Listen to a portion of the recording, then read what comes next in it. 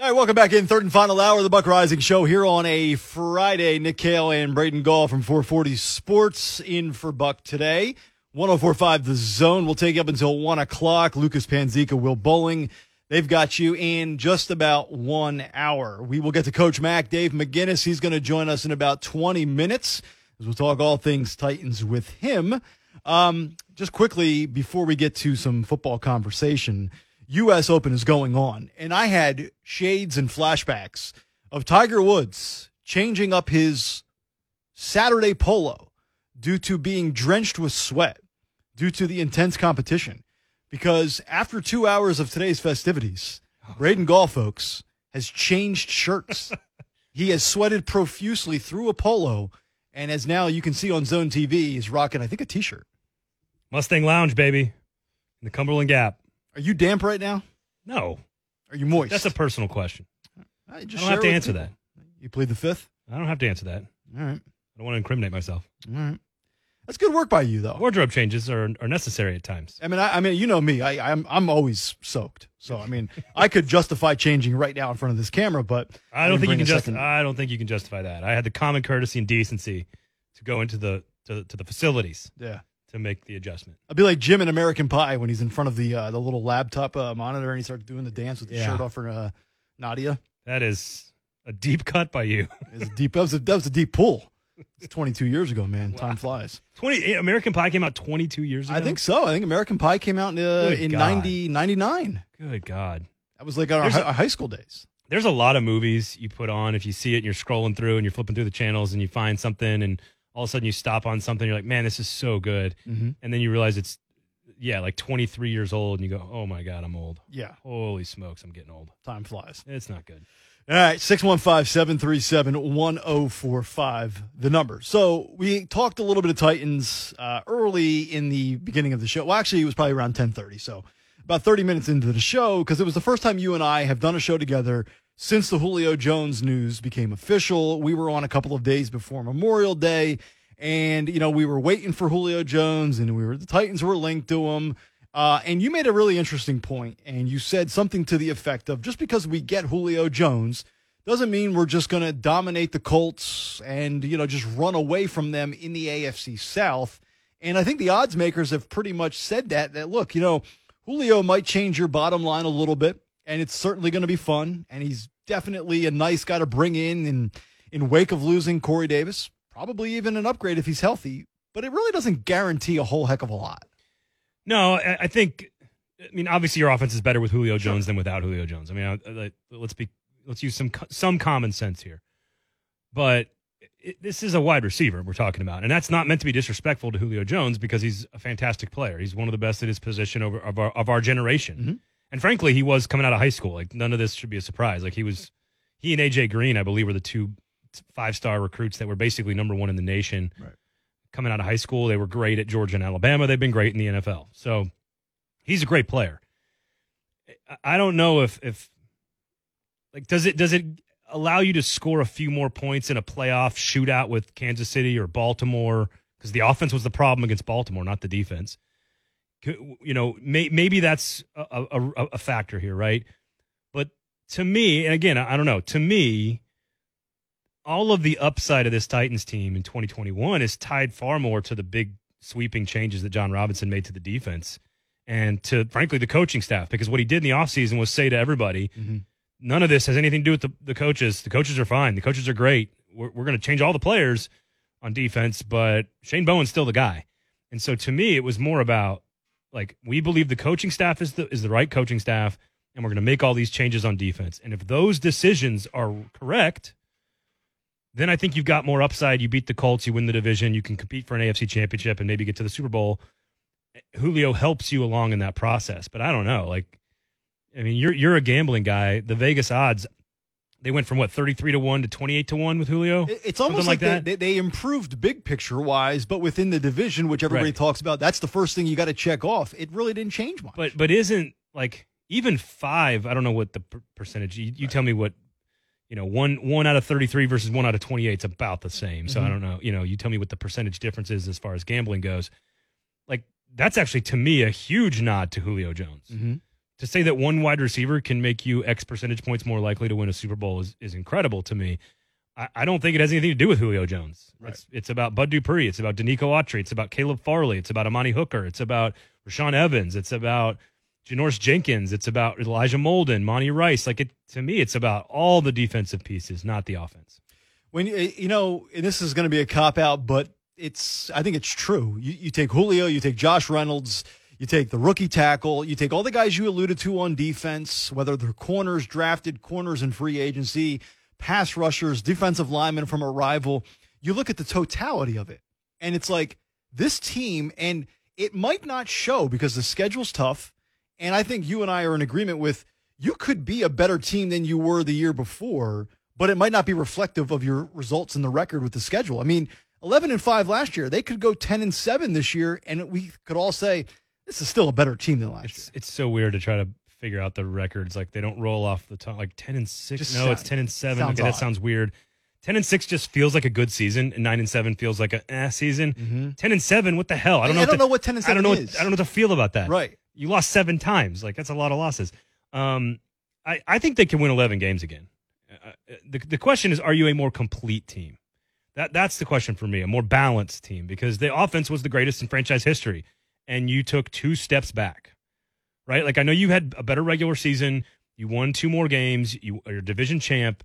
But in the postseason where push came to shove, you lost in the first round instead of playing in the AFC title game. That's 2 steps back, however you want to slice it. Mm-hmm. And so, but because of the imbalance of the team, because the defense was so bad. Now, again, I know you lost to Baltimore because of the offense, not the defense. I get it. But guess what? You've been putting so much pressure on your offense all season long to come up big, not just big all game, but big in 2 minutes, big in the fourth quarter. You were asking Tannehill to do a ton.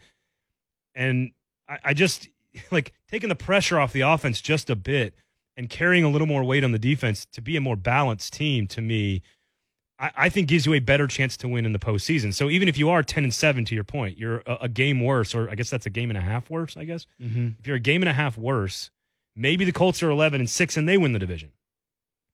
Are you better situated to win in the postseason? You still might be better situated to win in the postseason with your current roster because you're probably a more balanced team. 615-737-1045. The number 737-1045. You can get us on Twitter at Braden Gall, at Nick Kale. We just mentioned this in passing in the last hour to wrap up the second hour of the show. The whole thing with Peyton and Cooper doing this trivia game show. John sends us a tweet. I think, Braden, you already hit him back. Cooper manages the family money and is an energy trader. While his net worth is significantly less, somewhere between 15 and 30 million, he's not hurting. I think that was kind of the point I was trying to make. Right. Like, if I want to hang out with somebody, I want to hang out with Cooper. Yeah. If I'm going to the Bourbon Trail and I want to go up and like booze it up for a weekend, I want Cooper to come entertain me. Is that a bourbon right there in front of us? A couple of them. I got a couple of them, yeah. I'm not drinking any of them, by the way, right now. It's Ron Slay's daily collection. We got 4 more hours before that happens. Maybe 4.5. But if you're asking me who I want to be, mm-hmm. I don't think it's any question. Like I've got on my life experiences, I threw a touchdown pass in the Super Bowl to beat undefeated Tom Brady. What do you have, Koopa? I don't know. It's a tough one to upstage. If you're asking me who I want to hang out with, it's Cooper. Who do I want to be? Whose life do I want? Mm-hmm. Neither, but I'll take Eli's. By the way, I'm just doing the math, as you said, 3.5, 4 I really just hours. want Lucas's life, actually. Well, Lucas has a good life, except for the angry face that he always has. Many people know this. I want to cut 10 years off is what I want to do. Well, let's get into, before we get to Coach Mack, so you're going to be cocktailing before 5 today? I kind of like that. It's a good work. It's a good absolutely. It's Friday. Yeah? It's Friday, baby. A little brown water? No, that's too early.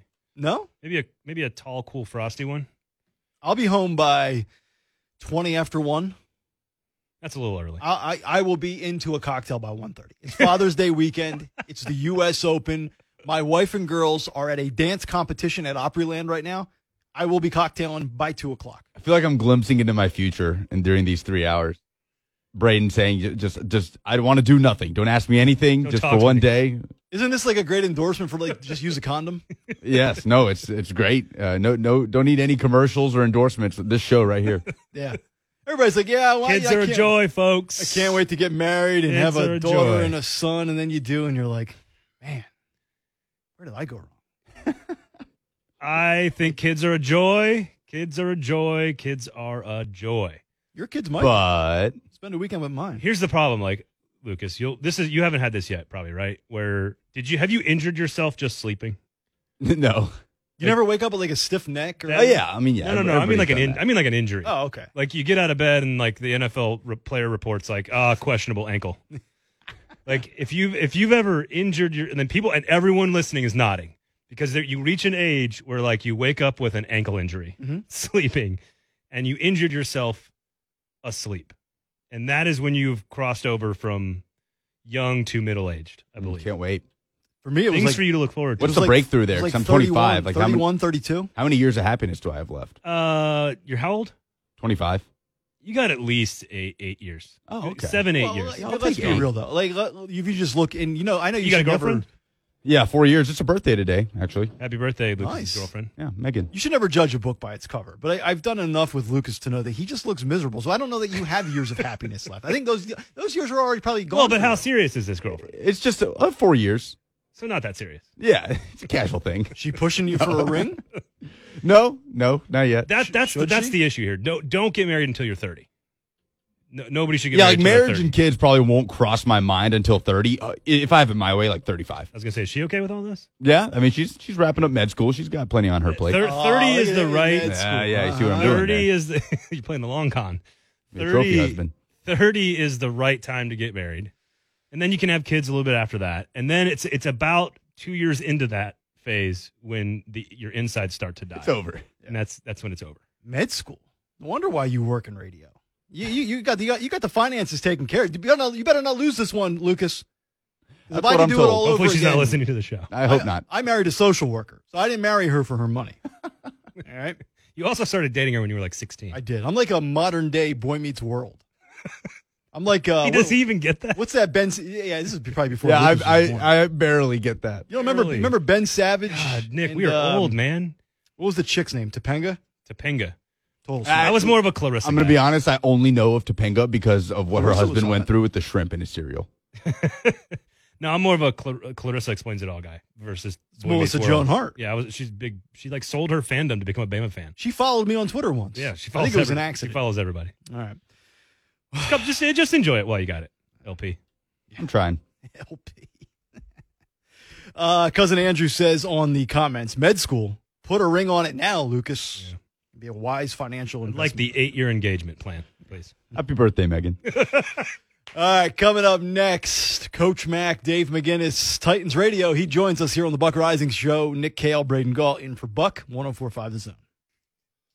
All right, welcome back in 1222 here on a Friday edition of the Buck Rising Show. Nick Kale, Braden Gall from 440 Sports in for Buck today, 104.5 The Zone and Zone TV. Little return of the Mac, which means only one thing. Coach Mac, Dave McGinnis, Titans Radio, joins us here on the show today. Coach, always good to see you and talk to you. How you doing? Nick, great to see you and Braden on these Hollywood squares here on Zoom. It's good to be on with you guys. Good to see Lucas too. Yes, sir. Eh, Well, that's debatable, but you got to take the good with the bad in life, right, Coach? Yeah, Lucas is good. Don't be mean to Lucas. I will shut your mic off. He probably will. we were giving him very good life advice a second were. ago, Coach. We said don't get married until you're 30. And if you're going to get married, marry a doctor. The marry the doctor part is really a plus. You're telling me. I've got a head start on that one. That's a big plus. Coach, let me start with a couple of things from minicamp. And one of the things that I've seen circulating on Twitter was how good Janoris Jenkins has looked in limited and brief appearances. Take it with a grain of salt. It's June and it's a veteran, but what are your expectations for Jack Rabbit this year in the secondary? Well, I know Jack Rabbit. I mean, we drafted Jack Rabbit when I was at the Rams. You know, I've got a long history with Jack Rabbit. I mean, he wasn't doing anything different in those two practices than what he's done since he came in as a rookie. You know, we drafted he out of North Alabama and Trumaine Johnson out of Montana. That first year that we took over the Rams in St. Louis, you know, they were coming off of a 5-year stretch where they were 15-65. They were terrible. There weren't many players there. I mean, you know, basically we had James Laurinaitis and Chris Long and Roger Saffold, very few real players there. So we drafted those two rookies, in the second and third round, and they both started. And Jack Rabbit's been a starter ever since his rookie year.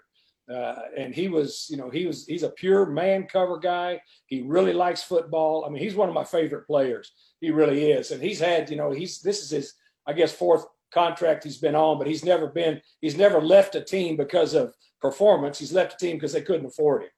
And that's what's happened. I mean, and what he did in practice those 2 days, I was really happy to see him. I talked to him, for a little bit before he went on the field. But what he did and the way he practices, that's just the way he approaches it. That's why he's been around for 10 years. Physically, he's a man-match corner that is fearless. And he's also got a great bit of amnesia, which great corners have to have. Because if you're going to be that match guy, you're going to get beat, sometimes. But you're going to get big plays out of him. But he's a really good practice player. He's good in meetings. He's a good teammate. That was a good pickup. And the reason that he's lasted at a high level for 10 years, because he's got physical skills, but he's got a great approach to being a professional too. In the college game, we talk a lot about sort of implementing a system and getting everybody on the same page and developing young players. In the NFL, you've got a whole new defensive front. You got a whole new set of pass rushers. You got a whole new set of corners. You got a new safety. Obviously, Hooker's been in the system a long time, so he kind of understands. But is there an element of, like, once the season gets started, you have to sort of get all the pieces on the same page? Or is in the NFL, that's something that should be happening way before any games start? Because you got a lot of new pieces on the defense. That's what they're doing now, Braden. I mean, that's absolutely what they've done, this entire offseason. They still got some pieces that haven't been on the field. Bud Dupree hasn't been on the field. He's been there. Caleb Farley hasn't been on the field. He's been there. But absolutely, I mean, that's what this whole offseason was about. And that's why I think it was so critical, especially with all the changes that the Titans have made on defense this year, that they were able to have an offseason where they were able to have, players in there. And it's extremely important. And I also like the fact that they've got 3 preseason games, because whether all of these guys play in preseason games or not is really not the thing. The issue is you've got all that practice time. And that's going to be big. I mean, they still got some guys that are veterans on that team that have been on this football team. Janoris is a veteran player. You're not going to throw many schemes at him that he doesn't know. I mean, he's been through it. But the rookie players, they absolutely need time to assimilate into it. That's why I like what they've done, been able to do this off season. And then, training camp's going to be big for those young guys on defense. Coach Mack is with us. He is brought to you by Farm Bureau Health Plans. Turn to the folks who've been in the game since 1947. So, Coach Mack, obviously everybody's fired up about Julio Jones and what he brings to the table, the combination of he and A.J. Brown. But I'm curious, from your vantage point, who do you think benefits the most from the addition of Julio Jones when we look at guys like Anthony Firkser or Josh Reynolds? So that perceivable third guy that Ryan Tannehill could be looking at. Yeah, Nick, I think, the big benefit is to the offensive structure. I mean, I say immediately, I look at everything, especially when you make offensive additions, the way a defensive coordinator would look at it. I think the offensive line is going to benefit tremendously from it.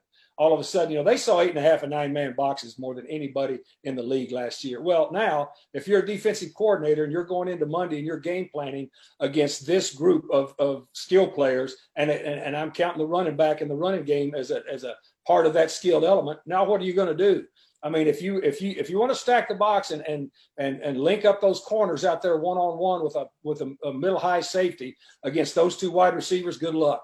Because here's what can happen now. You can still run the football against that 8-man front, which they proved last year, week in and week out. But you also, those 2 receivers, A.J. Brown and Julio, if you're going to man match them one-on-one and not give them any help at all, a corner, any help at all over the top, sometimes off of this play action, guys, I promise you, vertical routes you will see, and also crossing routes. Anytime you've got a defensive back on the back in a trail position on those guys where their backs are to the ball, he will put it up, because those 2 don't have to be open in a one-on-one situation to throw it to them and get it complete.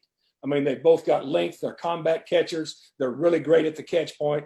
And so it changes how defensive coaches are going to deploy their people. Now, if you want to start cheating and bringing a safety over the top one way, Ryan Tannehill is very adept at reading at the line of scrimmage, reading where the leans are, what's going to go on. If you want to lean guy one way and take a linebacker out of that run element and be able to cut him underneath another one and run a corner over the top to double both of those guys, then you're lightening your box. It's a lot easier. I mean, we saw a 2,000-yard rusher against about 60% eight-man fronts last year. So anytime you lighten that box against this run game and this running back, and the difference being is this, guys. I mean, I was a defensive coordinator for a lot of years in this league, and at times, if I had was facing a team that had that type of skill out there on the edge, I was sometimes willing to double out there and let the run game just come at me and kind of bend with it. But the difference was they didn't have somebody that could take it 99 on me when they broke that second level. This guy can take it the distance at any time. That's an issue. So it's going to be very interesting to see. So you ask me who benefits. I think the entire offensive structure benefits from it just because of the deployment that defensive coordinators are faced with. Yeah. Are you gonna give up the big play, or are you gonna death by 1,000 Derrick Henry cuts? I mean, that's the decision you got to make if you're going to cover those guys on the outside. Well, do you think anything at all of the extra game, like as a coaching staff going into this season? Do you talk about it? Do you plan for it? Is it just like business as usual for one extra week? Like what? I think fans have to adjust to it, and the players maybe. But I just am curious from a coaching staff standpoint, how much does the extra game matter? Yeah, Braden. I mean, you're aware of it. Mike Vrabel is one of the best that I've been around. I've done it for a lot of years, and load management's especially important depending on the age of your player, where your players are physically. Now you get empirical data. It used to be you do it by feel. Now you've got data, with those GPS systems that are in their jerseys every day. I've been involved in that a lot. Those printouts tell you empirically what their load management is, how they're working. And so, yes, I mean, you absolutely, you've always got to keep an eye on, because look, in the National Football League, one of the head coach's main duties, other than just being the CEO of everything that goes on during the season, is getting your players healthy to the games. And that's extremely important. And then getting your players as healthy as they can be towards the end of the season, where if you win your division, you get in the tournament, then you've got a healthy team going into the tournament. And so all of that stuff is considered. So absolutely. I mean, it's already been talked about, and the coaches and the organizations that are on top of it, which this one is, they'll absolutely have a plan for it. And you have to understand, how your guys are going to fit into that. I think the National Football League guys, you guys may have information that I don't, is probably going to lean back towards that 16-man practice squad again this year, because it was very favorably received. That will help a lot. But load management, and stress management on your football team and your players as the weeks go on in the National Football League is a big part of managing your team. Coach Mack, Dave McGinnis from Titans Radio is our guest. He's brought to you by Farm Bureau Health, with plans that they will coach you through since 1947 and health coverage at a price you can afford. Coach, you look at all the guys that were brought in this past offseason defensively, a couple of guys offensively, a lot of new faces. Can you just kind of take us through the differences from a year ago as to what coaches were dealing with in the heart of the pandemic and some of the restrictions, as opposed to where we are now, where in theory, it seems like it should be much easier to assimilate everybody that's new? Well, and especially as if everybody will get vaccinated, because there's very definitive lines now between how vaccinated people are going to be able to move around, and how non-vaccinated are. So yes, I mean it's big that everything is trending back towards normalcy, which is a big deal. The thing about last year, Nick and Braden, is that everybody had to go through the same thing.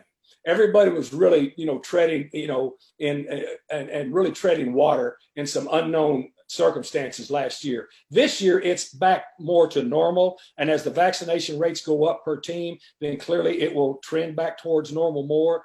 And so, but you're going to turn over in the National Football League, because of the salary cap and free agency, about 32% of your team every year. I mean, 32% of your guys are going to be new, either by guys leaving, or guys being asked to leave, by rookies coming in and taking jobs, by signing free agents from other teams. That's just life. That's just a cyclical life in the National Football League nowadays. So there's always been a plan, there is a plan always in place for indoctrinating new people into what you are doing. Last year was completely different than anything anybody had ever experienced. This year is trending more towards normal. Coach Mack, Dave McGinnis, Titans Radio. Always a pleasure to chat with you and good to see you as well. Thanks, Coach. Nick, it's my pleasure. Braden, great to see you, man. Good to see you, Coach. All right, see you guys. Have a great weekend. You too. There he is, Coach Mack, brought to you by Farm Bureau Health Plans. As we get a little Titans conversation, as my computer just randomly got loud there. Tried to close out the Zoom on Coach Mack and I hit the wrong button. It's all right. This is like I got a lot of monitors in here. This is part of the getting older process that Lucas was warning us about. I feel like a flight pilot with like too many gadgets in front of him. Well, I'm interested. I don't know about you. There are two guys that I'm fascinated to see once like actual camp opens in like whatever it is, like 5-6 weeks from now, whatever. Darrington Evans and Christian Fulton are two guys that I really want to see. A second weapon out of the backfield, one that can catch passes, is healthy, a guy that we know has talent and sort of some explosive ability, dynamics in the open field. And Christian Fulton, who was basically a first-round pick. Yeah. He was a first-round graded player who fell to them in the second round, and neither of those guys really contributed much last year. And they're basically like getting a second and third-round picks in this year's draft class because they just weren't able to ever get, Fulton got on the COVID list, and they just sort of snowballed from there. I think those guys are going to play a ton. And so I'm just curious what 2 years ago's draft class looks like at the end of this season, because we all know about it, Isaiah Wilson, but like the rest of that class, what does it look like contributing wise for this team? And I think you're going to see a lot of contributions from those two guys. I'm with you on Evans, and to an extent I am Fulton. And I got to keep in mind, look, rookie, pandemic, all this stuff that was going on. It's hard to truly evaluate anything from last year. But there's a part of me, even from the day they drafted Fulton, who, again, I like as a player. I think he's going to be solid. But I think a lot of just casual Titans fans that maybe don't really watch a ton of college football just saw that, all right, Christian Fulton, he's on that LSU team. And you just assume that this guy was going to be, and he's got plenty of time to prove, any doubters wrong. But I think there's a little misguided belief as to what he is. Why do you say that? You need to back that up. Yeah, the guy's he's got tons of talent. He's got a ton of talent, but I just like he got abused by, I think it was Justin Ross, maybe. No, who for Clemson went right after him? It wasn't Justin Ross or Amari Ross. It was T. Higgins, I think. I think T. Higgins went at him in the championship game, and they threw on him a lot, and he gave up some stuff. But again, like Jenkins, right? If you're going to line up and be a man-to-man corner and sort of take on that role, now he was going to be in the slot a little bit last year, and he got hurt. I think they have a slot guy in Elijah Molden, the rookie out of Washington. I think he's going to play in the slot. And so Fulton, to me, is your outside guy with Jenkins and Farley. So, what can he bring to the table? I think he's got all the tools to be very good. You're going to have to coach him up. But I don't know. The guy graded out as a first-round pick for a reason. Yeah, and I'm not saying he's going to be a bad player by any stretch. But, when you gauge Twitter and you try to gauge the pulse of people on Twitter, maybe that's a poor way to analyze the way people are thinking. But wait, Twitter? Yeah. But just going back to last year, like there were Titans fans that were thinking like this guy was like Patrick Peterson. I'm thinking this kid might be solid to good, but he went where he went for a reason. You know what I'm saying? Well, he was a first round grade for a reason, but fell to the second for a reason, right? Right. Both of those things are true at the same time. It doesn't mean that he's not a helpful piece that can't play a lot of snaps. Sure. Now, I think your goal was to start Farley and Jenkins. When you drafted Farley, when you drafted Caleb Farley and you signed Jenkins, I think the idea was those are going to be your two starters on the outside, and then some combination of Fulton, Molden. At the time, it would have been Kevin Johnson. Of course, thank God. That's not a part of the equation anymore. But I do think you've got four guys for three spots, and I think you got four talented pieces. The problem is two of them are rookies, and one of them hasn't played much. Yeah. So that's the question, and that's why I kind of wanted to know from Mac, like the assimilation process for this defense. How is that? What is that like in the NFL? Because again, Mike Vrabel and John Robinson told us it wasn't the coaching staff, it wasn't the scheme, it's all the players' fault. Like, and they didn't say it out loud, but what I mean is their actions clearly are telling us that they don't believe any of the problems were in the scheme. Yep. That none of the problems were with the coaching staff. The problems were with the players, so we got rid of all of them. Right. So. I don't know. You got a bunch of guys that haven't played, so we'll see what happens. I think Fulton's a solid piece, though. 615-737-1045. The number if you want to jump in, 737-1045. Will Bowling, Lucas Panziga, they're coming up at the top of the hour. Nick Hale, Braden Gall, in for Buck Rising. Back after this with some Father's Day weekend advice here on 104.5 The Zone. 12:45 here on a Friday. It is the Buck Rising Show. Nick Hale, Braden Gall, winding things down here with you for another 7 or 8 minutes. Lucas Panziga, Will Bowling, coming up at 1 o'clock. They are in for Blaine and Mickey. Lucas has chest pains, and we've been talking about how our significant others all make more money than us. Happy Father's Day to everybody out there. Don't talk to me this weekend. Exactly. That's my only request. You know, Honey, what would you like for Father's Day? Not to be asked a single stinking thing. Honey, I'm shutting the brain off for the next 48 hours. It's true happiness. Gonna place it on the nightstand. I want to work on my short game. Leave me alone. Well, my Father's Day is already ruined because Phil Mickelson was a 4 over 75 yesterday. Because all I want in life Why is that to ruined? see. Because He already got his win at 50. Who cares? He got a major a couple of weeks ago at the PGA, but Phil Mickelson's birthday was Wednesday, and the U.S. Open has eluded him, where he's been runner-up 6 or 7 times. And this affects your happiness.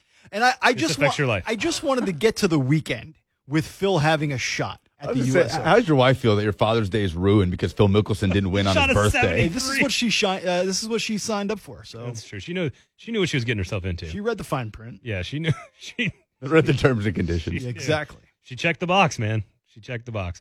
I don't. This is what's weird. Like I can't think of. I love watching golf. It's the same thing with racing.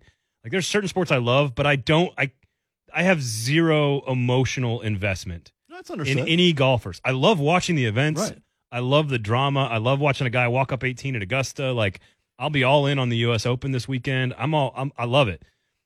Same thing with like the Indy 500 or NASCAR or whatever. Like I'll watch it and I love it, but I cannot be emotionally invested.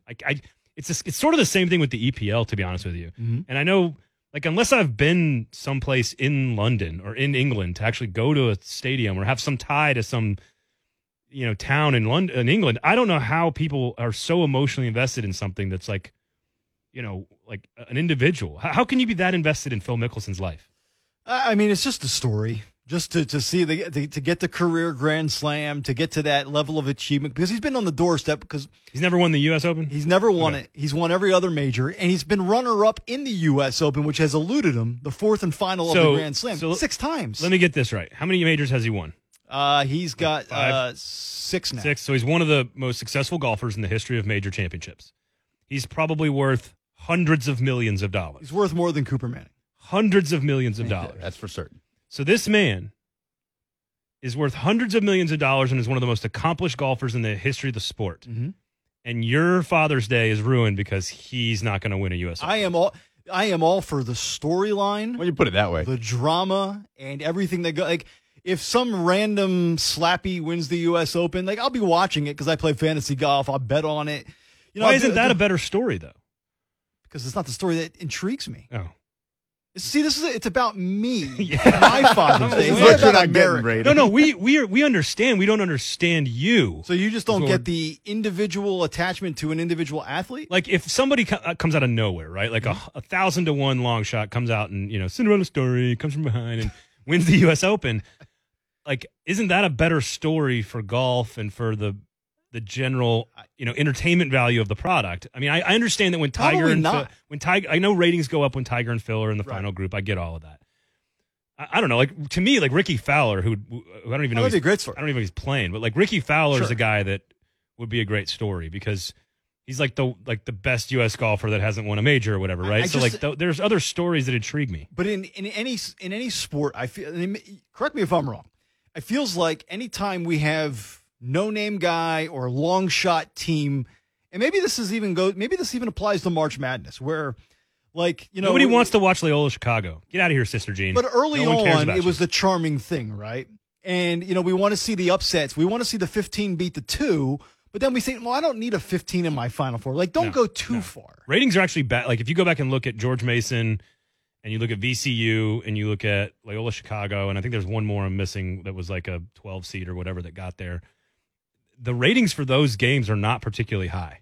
Like, it's not some of the highest. The highest rated stuff is like Villanova, North Carolina in overtime. Bloods. Like, Yeah. like the Kentucky and Duke. Like, those are the games that get the highest ratings in college basketball. So, again, that's Phil Mickelson and Tiger in this conversation. So I understand. I do get that part of it.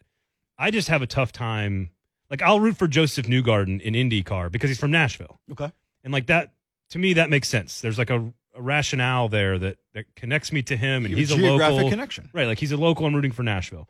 Like, Brant Snedeker, same thing. I'll root for Brant, and that kind of stuff. But I do have a tough time understanding why people get so emotionally invested in an individual that, like, they have no connection to whatsoever. You know this story already. 2 years ago when Tiger won the Masters, I think you cried. I cried like a baby. Yeah. Yeah, my wife was FaceTiming me. She's like, am I witnessing what I think But I am? that's just a special moment in sports history, like across the board. Like, I totally agree. I don't understand formulating an attachment and being so emotionally invested. Individuals, teams, or whatever. Like, formulating an attachment to the Cowboys because they were always on TV all the time when you were growing up. Even that, I don't quite That understand. makes you a weasel. Makes you a front runner. Yes. What it makes you. If It you also live in makes you a Nashville. Duke fan and a Notre But Dame if you fan. go to a school, like, I don't think that's true. If you're a Tennessee alum and you're excited about the baseball team being in Omaha this weekend, or the basketball team in March, or whatever, like, having an emotional attachment, I think you need to recognize that you have an emotional, like, that your day-to-day happiness is tied to a bunch of strangers you've never met before. Yeah. I mean, but that's sports. Like, Yeah, and it's like a community that's thing sports. that you were a part of. Like what you said with the Premier League. Like, I'm right there with you. I'm the biggest soccer fanatic as the next guy. I watch the Premier League every weekend. I don't have a Premier League team because I can't just pick That's one. crazy to me, though. I would have thought you'd be a Tottenham Hotspur guy. See, I'm a Chelsea guy now. I because love of, Ted Lasso. because of Pulisic. Like, I will watch Yeah, Chelsea and because Pulisic is and I'm the greatest. same way. But like, my attachments are like to Italy, like my dad and AC Milan. I'm an AC Milan fan. See, 'Cause I went to a game once as a kid, and my family over there are Milan fans. That makes sense. Yeah, but so for me, I don't I thought understand you were Russian. formulating that Tanzika. attachment. Tanzika. If it was Tanzika, maybe I'd be Russian. But I mean, again, I am amazed at people's ability to develop such a devout, deep connection with something that they have no tangible connection to.